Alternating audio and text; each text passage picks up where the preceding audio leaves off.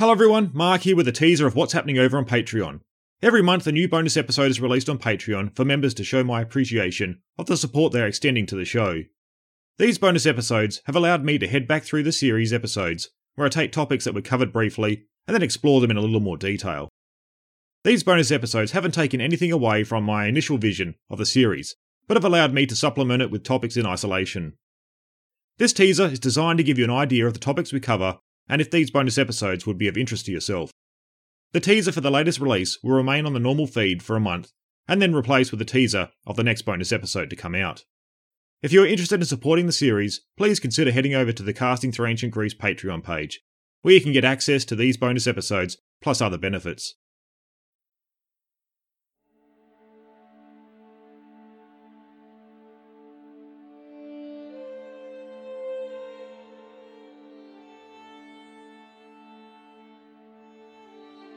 Hello all, and welcome back to another bonus episode, exclusive to you all here on Patreon. I really appreciate your continued support, and it gives me a great enjoyment to see you gaining some value out of the series. The last couple of bonus episodes, we began our look at the early development of both Sparta and Athens. We started things off by looking at some of the origin stories existing in myth that both of these cities would tell themselves to explain their beginnings. For Sparta, this had been a tale around the return of the Heraclidae that would help justify their claims to the lands they would move into. This would see the hero Heracles being an ancestor of those who would come to create and occupy the polis of Sparta as it developed. In Athens we saw there would be tales around the gods vying for favour, which would see the settlement atop a rocky outcrop being the city of Athens. While many of the developments that would begin to develop in Athens during the Archaic Age would see their origins with the hero Theseus. With these mythic stories now covered, I had thought about going into the historical archaeological record of these early times for both cities. But looking back at the early episodes in the series, I feel we've already covered these aspects sufficiently, given what is available. So instead, I thought we could turn to a couple of early influential figures, who were both credited with reforming the institutions and laws within both Sparta and Athens. Both would fit somewhere between myth and history, as there would be references to them and their achievements in the historical record, but much of what is written of them seems to exist in the area of tradition. For today's episode, we'll be heading back to Sparta, where we'll be focusing on Lycurgus, the Lawgiver. Then we will turn to Solon of Athens next bonus episode. We have looked at both of these figures in our early episodes in the series, though I thought we could fill out their biographies a little more this time around. Lycurgus would be one of the most important figures that the Spartans would point to as being responsible for many of their reforms and institutions developing within early Sparta. He would be hailed as a lawgiver who would save the Spartans from civil strife and would introduce a number of communal and military reforms that would lead to the uniquely Spartan way of life that we would read in the sources. Although Lycurgus would be seen as separate from myth, it is unsure if he was an actual historical figure. A number of scholars would see this as being a product of tradition and a convenient figure to ascribe important early developments of Spartan society. This point we will look at more closely towards the end of the episode. Though before that, I would like to explore what our sources relay about his life and role in Spartan affairs. Then I will look at a number of the reforms and institutions he would be responsible for. Finally, we will then look at the notion of him being an historical figure and what else may have been at play. So first, let's look at who Lycurgus supposedly was, and just for a note on this part, we are mostly relying on Plutarch for this information, with much of it being anecdotal. Probably the first thing we need to highlight before tackling Lycurgus' life is an omission made by Plutarch himself. He would write, "There is so much uncertainty in the accounts which historians have left us of Lycurgus, the lawgiver of Sparta, that scarcely anything is asserted by one of them which is not called into question or contradicted by the rest." When Lycurgus is supposed to have lived is one of these examples that no one can seem to agree on, with dates ranging from the 10th century BC all the way to the 6th.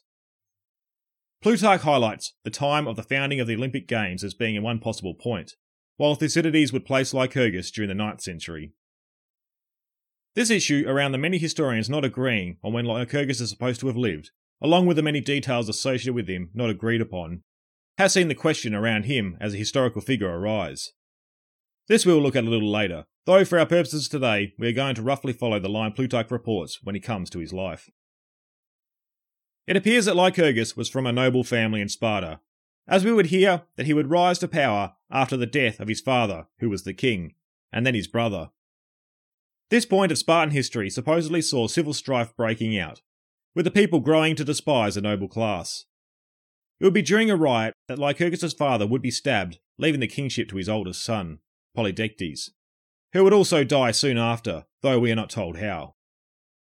This would leave Lycurgus next in line for the throne in many people's eyes. However, it would be discovered that the older king's brother's wife, the queen, was pregnant. With this development, Lycurgus would stand aside if the baby was a boy once born, and would instead act as the child's regent. There would then be a curious moment where the queen would offer to miscarry the child and marry Lycurgus, so he could gain the crown for himself. This would then allow the story around Lycurgus to rise up beyond petty self-interest and ego, as he would convince the queen from carrying out this wicked act. The child would be born a male, and therefore the rightful king, where Lycurgus would then take up his regal duties. We would hear that not long after into his royal duties, there would be those who would start to become jealous of the influence he now had. This namely from the queen and her supporters. This would see accusations that Lycurgus was looking to bring harm against the child and usurp the throne.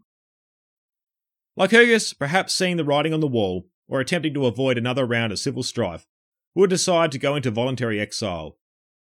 He would begin a life of travelling the Mediterranean world, where he vowed not to return to Sparta until his nephew had married and had sons of his own, thereby securing his royal line. This is where we get the travels of Lycurgus and the episode that would see him learn a great many things that he would end up bringing back to Sparta and help shape the future of Spartan society. The first location we hear of him travelling to would be the island of Crete. It would be here that Lycurgus would experience the different forms of government and various different laws, seeing them in practice and how the leading men acted within their framework.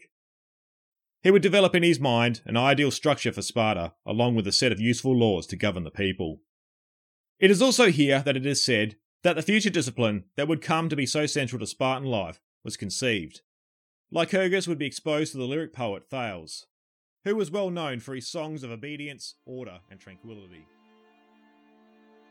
Well, I hope you enjoyed that taste of what's happening over on Patreon. If you would like to support the series, please consider heading over to Patreon, where you can gain access to the full version of this episode, plus many more. Alternatively, you can head to the Casting Through Ancient Greece website and click on the Support the Series button, where you can discover many ways to extend your support to the show. Thank you everyone for listening to the series, and I hope you continue to enjoy what is to come in the future.